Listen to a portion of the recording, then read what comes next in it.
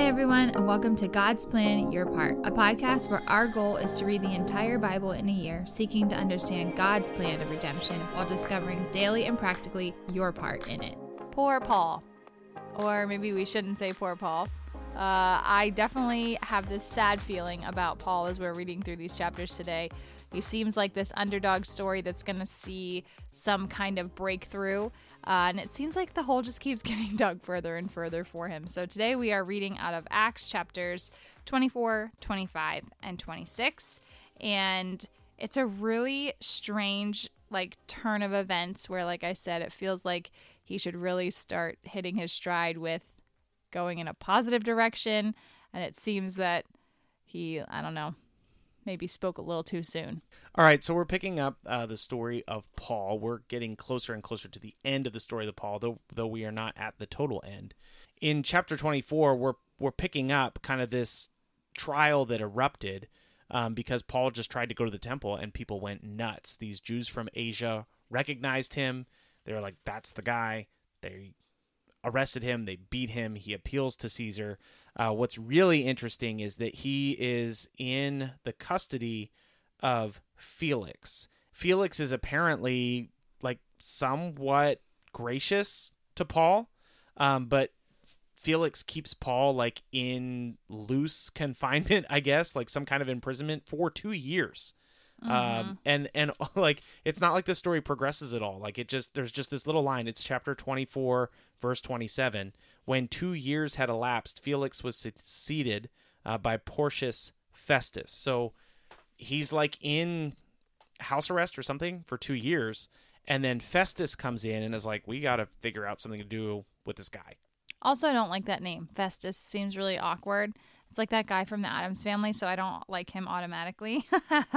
But this guy that kind of takes over, we've seen this before, even in the Old Testament. As soon as new leadership comes along, it seems like people kind of forget the significance, or maybe don't appreciate the original victim, like we saw with Joseph. Joseph back in the day was well known to the Egyptians as being this awesome, fantastic person. As the years progressed, people kind of forgot his significance and then ended up putting the Israelites into slavery. What's interesting here is that it seems like there might be kind of a chance that with Felix, there might be some good vibes going on for Paul, and then this custody switches over. I mean, he's basically under house arrest for 2 whole years. I feel like that means there's no definitive answer that this guy is truly in the wrong. But then we get handed over to Festus, and it seems to me that he's not feeling Paul's vibe. He's not into it. He's like, you know what, this guy, I'm not sure of him. We need to really talk to him further because I think he's crazy. We also noticed that the hatred for Paul continued throughout those years. It did not subside. If you look at chapter 25, it's verse 3. They were planning an ambush to kill him along the way. So Festus decides to okay, we need to take this seriously. We got to figure out what to do with this guy. They start to move him around in custody, and the Jewish leaders, I guess, are still under that oath that they got to kill Paul. It also says in verse 9, too, Festus says, it says about Festus, wishing to do the Jews a favor. So he already is not in Paul's corner at all whatsoever. He knows the Jews' frustration, and he kind of gives them a little bit of attitude. And he's like, do you wish to go to Jerusalem and be tried there for these charges before me? Do you want me to take you there where they hate you even more? Kind of showing his authority and not showing his support of Paul in any way. It's worth noting, the delicate dance. This is maybe history nerd kind of stuff, but the delicate dance that's happening in politics in the first century, in Judea, around Jerusalem. The Jews were known to be kind of violent at times. Kind of. And the Romans were just trying to build their empire and promote peace. So there's this delicate dance of Jewish leadership and Roman leadership. That's why you'll see that a lot of these Roman leaders are trying to appease the Jewish people because they want to keep peace in the region. Mm-hmm. And when there's not peace in the region, usually the person who is the governor or the leader, the Roman leader, they usually pay for it. And so you'll even notice with Pontius Pilate and Jesus, Pontius Pilate is very aware of what the Jews are doing, how he should handle them. He does not want riots in the streets. He wants to bring peace in the area. Apparently, Felix was also doing that, and now Festus is also doing that. That's why Festus brings in Agrippa. Agrippa is one of the Herods, and he's one of the Jewish leaders that reports to the Roman leaders to try to keep peace in the region. So I think what's interesting about this, and we've seen this pattern repeated, the Jews are very aware of this delicate kind of dance that you're talking about. And because of that, if somebody is ever out of line with what they're saying, there's always this idea of, well, let's just riot and get this going crazy and be like, that's the guy that's causing all of this. And so Paul is in this really awkward situation where he kind of, like we were talking about the other day, he kind of knows the ins and outs of this as well. So in chapter 25, I think, in my opinion, this is like a little bit of his humanity showing, or maybe God's sovereignty. Who knows? Depends on how you want to look at it. But I think he is a little hasty and says, well, I'm going to appeal to Caesar. And it's like, oh, man. Because once we get to the end of chapter 26, it's very clear that whoever was in charge of him next, Agrippa, is like, well, shoot. This guy didn't do anything wrong. He didn't do anything wrong, and we would have just let him go. Now he has to go against Caesar, or go to Caesar, which is so frustrating. It's like, oh, man, Paul, why didn't you just shut up? And just like... Well, I mean, we can all be very thankful that Paul did not just shut up. We have many... I just feel bad for him the whole time. Like, yes, he's going to get out. No, he's not going to get out. And we already know the end of the story, but it's just like, oh, wait, what? So Paul has not yet written Colossians. He has not yet written Ephesians. He has not yet written Philippians. He has not yet written Timothy. He has not yet written Titus. Yeah. There's some debate over if he wrote Hebrews or not. But like basically there's like there's we can get into that I guess when we get to Hebrews. But there's just like rocking my world over here. There's a full library of things that Paul has not yet done, and he does those things while imprisoned, while reaching out to the Gentiles on his way to Rome. So there's a lot of Paul's life left.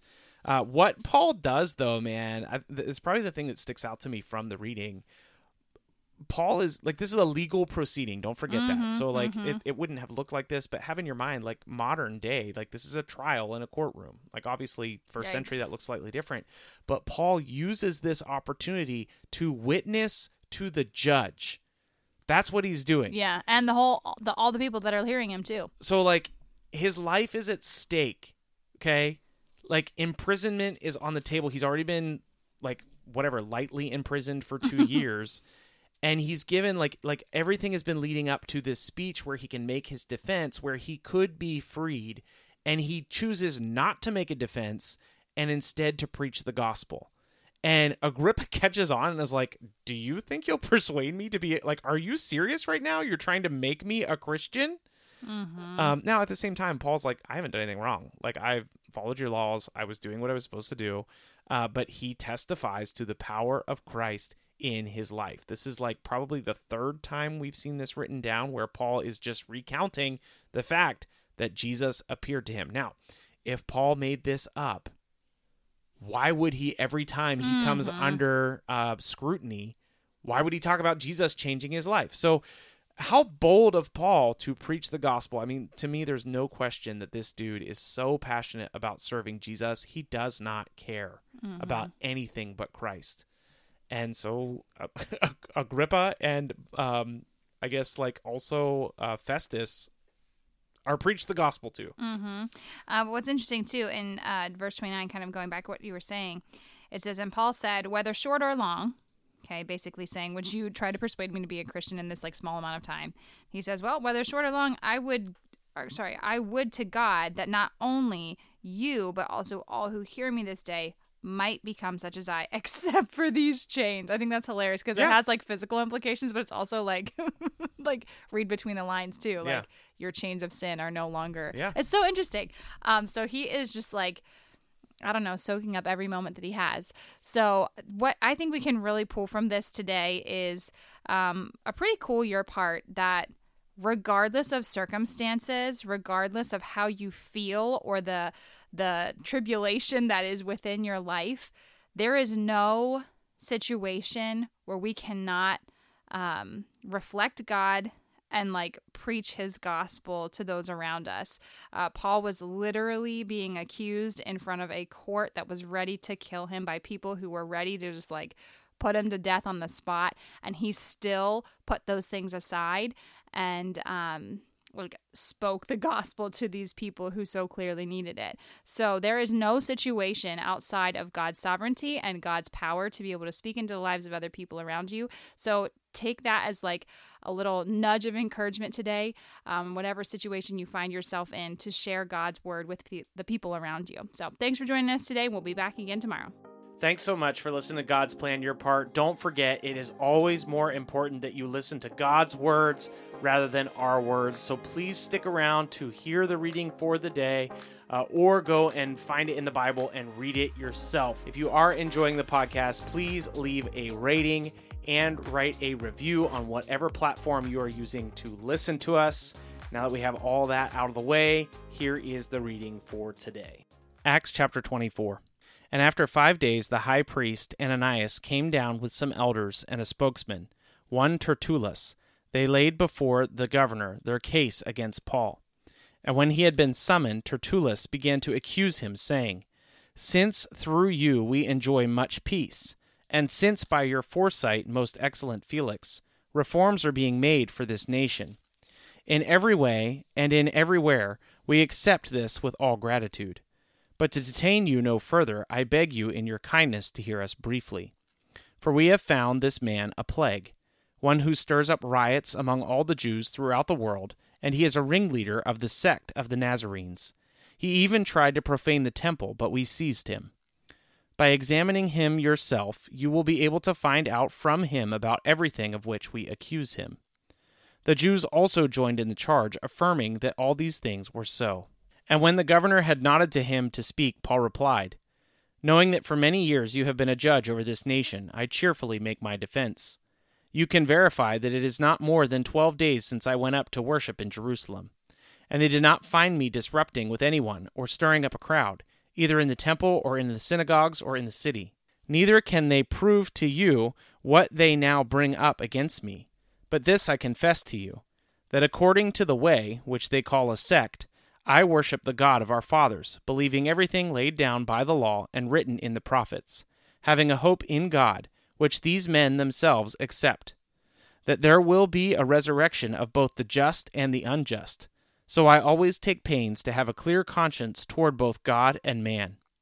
Now after several years I came to bring alms to my nation and to present offerings. While I was doing this, they found me, purified in the temple, without any crowd or tumult. But some Jews from Asia, they ought to be here before you to make an accusation, should they have anything against me, or else let these men themselves say what wrongdoing they found when I stood before the council. Other than this one thing, that I cried out while standing among them, it is with respect to the resurrection of the dead that I am on trial before you this day." But Felix, having a rather accurate knowledge of the way, put them off, saying, "When Lysias the tribune comes down, I will decide your case." Then he gave orders to the centurion that he should be kept in custody but have some liberty, and that none of his friends should be prevented from attending to his needs. After some days Felix came with his wife Drusilla, who was Jewish, and he sent for Paul and heard him speak about faith in Christ Jesus. And as he reasoned about their righteousness and self-control in the coming judgment, Felix was alarmed and said, "Go away for the present. When I get an opportunity, I will summon you." At the same time, he hoped that money would be given him by Paul, so he sent for him often and conversed with him. When 2 years had elapsed, Felix was succeeded by Porcius Festus, and desiring to do the Jews a favor, Felix left Paul in prison. Chapter 25. Now 3 days after Festus had arrived in the province, he went up to Jerusalem from Caesarea. And the chief priests and the principal men of the Jews laid out their case against Paul, and they urged him, asking as a favor against Paul that he summon him to Jerusalem, because they were planning an ambush to kill him on the way. Festus replied that Paul was being kept at Caesarea, and that he himself intended to go there shortly. "So," he said, "let the men of authority among you go down with me, and if there is anything wrong about the man, let them bring charges against him." After he stayed among them, not more than 8 or 10 days, he went down to Caesarea, and the next day he took his seat on the tribunal and ordered Paul to be brought. When he had arrived, the Jews who had come down from Jerusalem stood around him, bringing many and serious charges against him that they could not prove. Paul argued in his defense, "Neither against the law of the Jews, nor against the temple, nor against Caesar have I committed any offense." But Festus, wishing to do the Jews a favor, said to Paul, "Do you wish to go up to Jerusalem and there be tried on these charges before me?" But Paul said, "I am standing before Caesar's tribunal, where I ought to be tried. To the Jews I have done no wrong, as you yourself know very well. If then I am a wrongdoer, and have committed anything for which I deserve to die, I do not seek to escape death. But if there is nothing to their charges against me, no one can give me up to them. I appeal to Caesar." Then Festus, when he had conferred with the council, answered, "To Caesar you have appealed. To Caesar you shall go." Now when some days had passed, Agrippa, the king, and Bernice arrived at Caesarea and greeted Festus. And as they stayed there many days, Festus laid Paul's case before the king, saying, "There is a man left prisoner by Felix, and when I was in Jerusalem, the chief priests and the elders of the Jews laid out their case against him, asking for a sentence of condemnation against him. I answered them that it is not the custom of the Romans to give up anyone before the accused met the accusers face to face and had opportunity to make his defense concerning the charge laid against him. So when they came together here, I made no delay, but on the next day took my seat on the tribunal and ordered the man to be brought. When the accusers stood up, they brought no charge in case of such evils as I supposed. Rather, they had certain points of dispute with him about their own religion and about a certain Jesus who was dead, but to whom Paul asserted to be alive. Being at a loss of how to investigate these questions, I asked whether he wanted to go to Jerusalem and be tried there regarding them. But when Paul had appealed to be kept in custody for the decision of the emperor, I ordered him to be held until I could send him to Caesar. Then Agrippa said to Festus, "I would like to hear the man myself." "Tomorrow," said he, "you will hear him." So on the next day, Agrippa and Bernice came with great pomp, and they entered the audience hall with the military tribunes and the prominent men of the city. Then, at the command of Festus, Paul was brought in.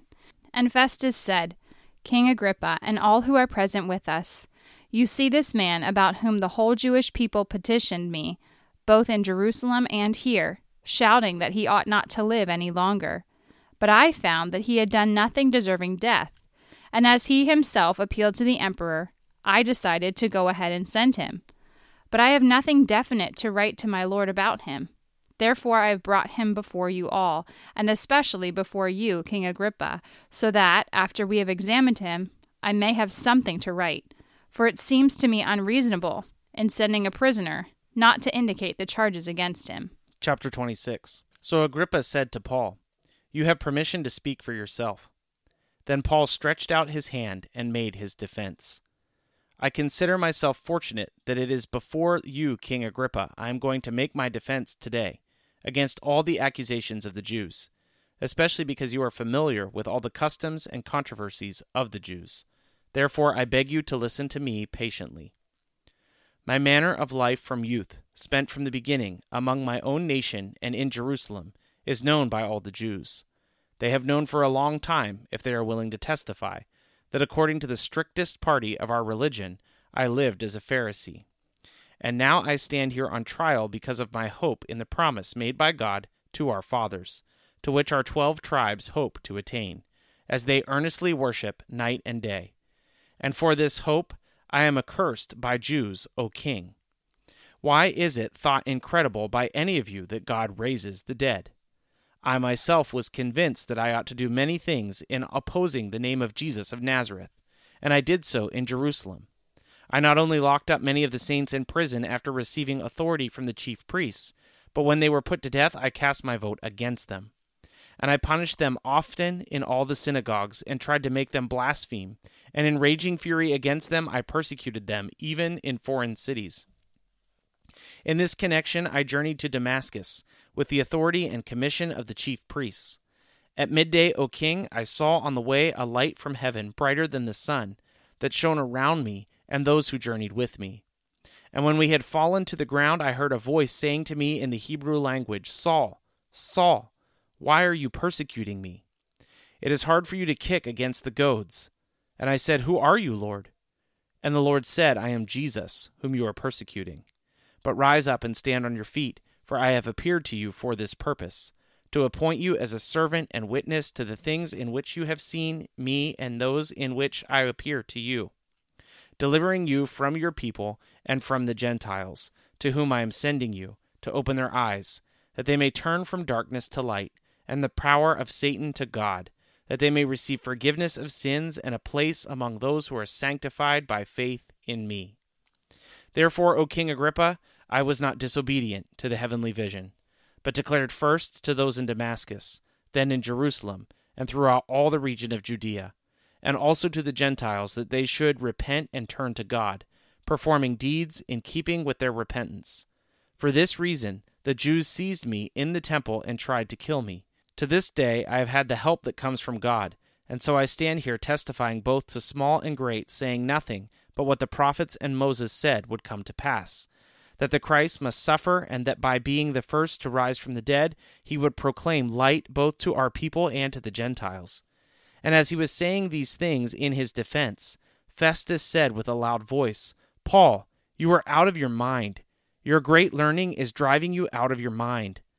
But Paul said, I am not out of my mind, most excellent Festus, but I am speaking true and rational words.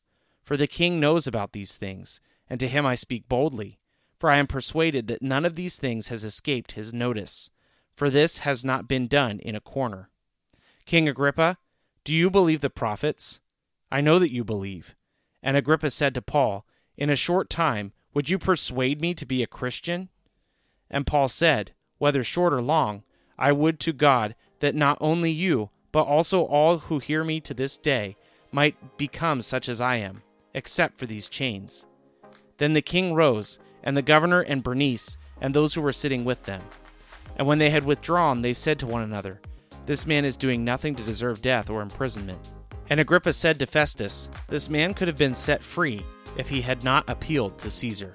Thanks so much for listening to God's Plan, Your Part. If anything stuck out to you, if you have any questions, or if you'd like to receive a Bible, you can email us at godsplanyourpart@gmail.com.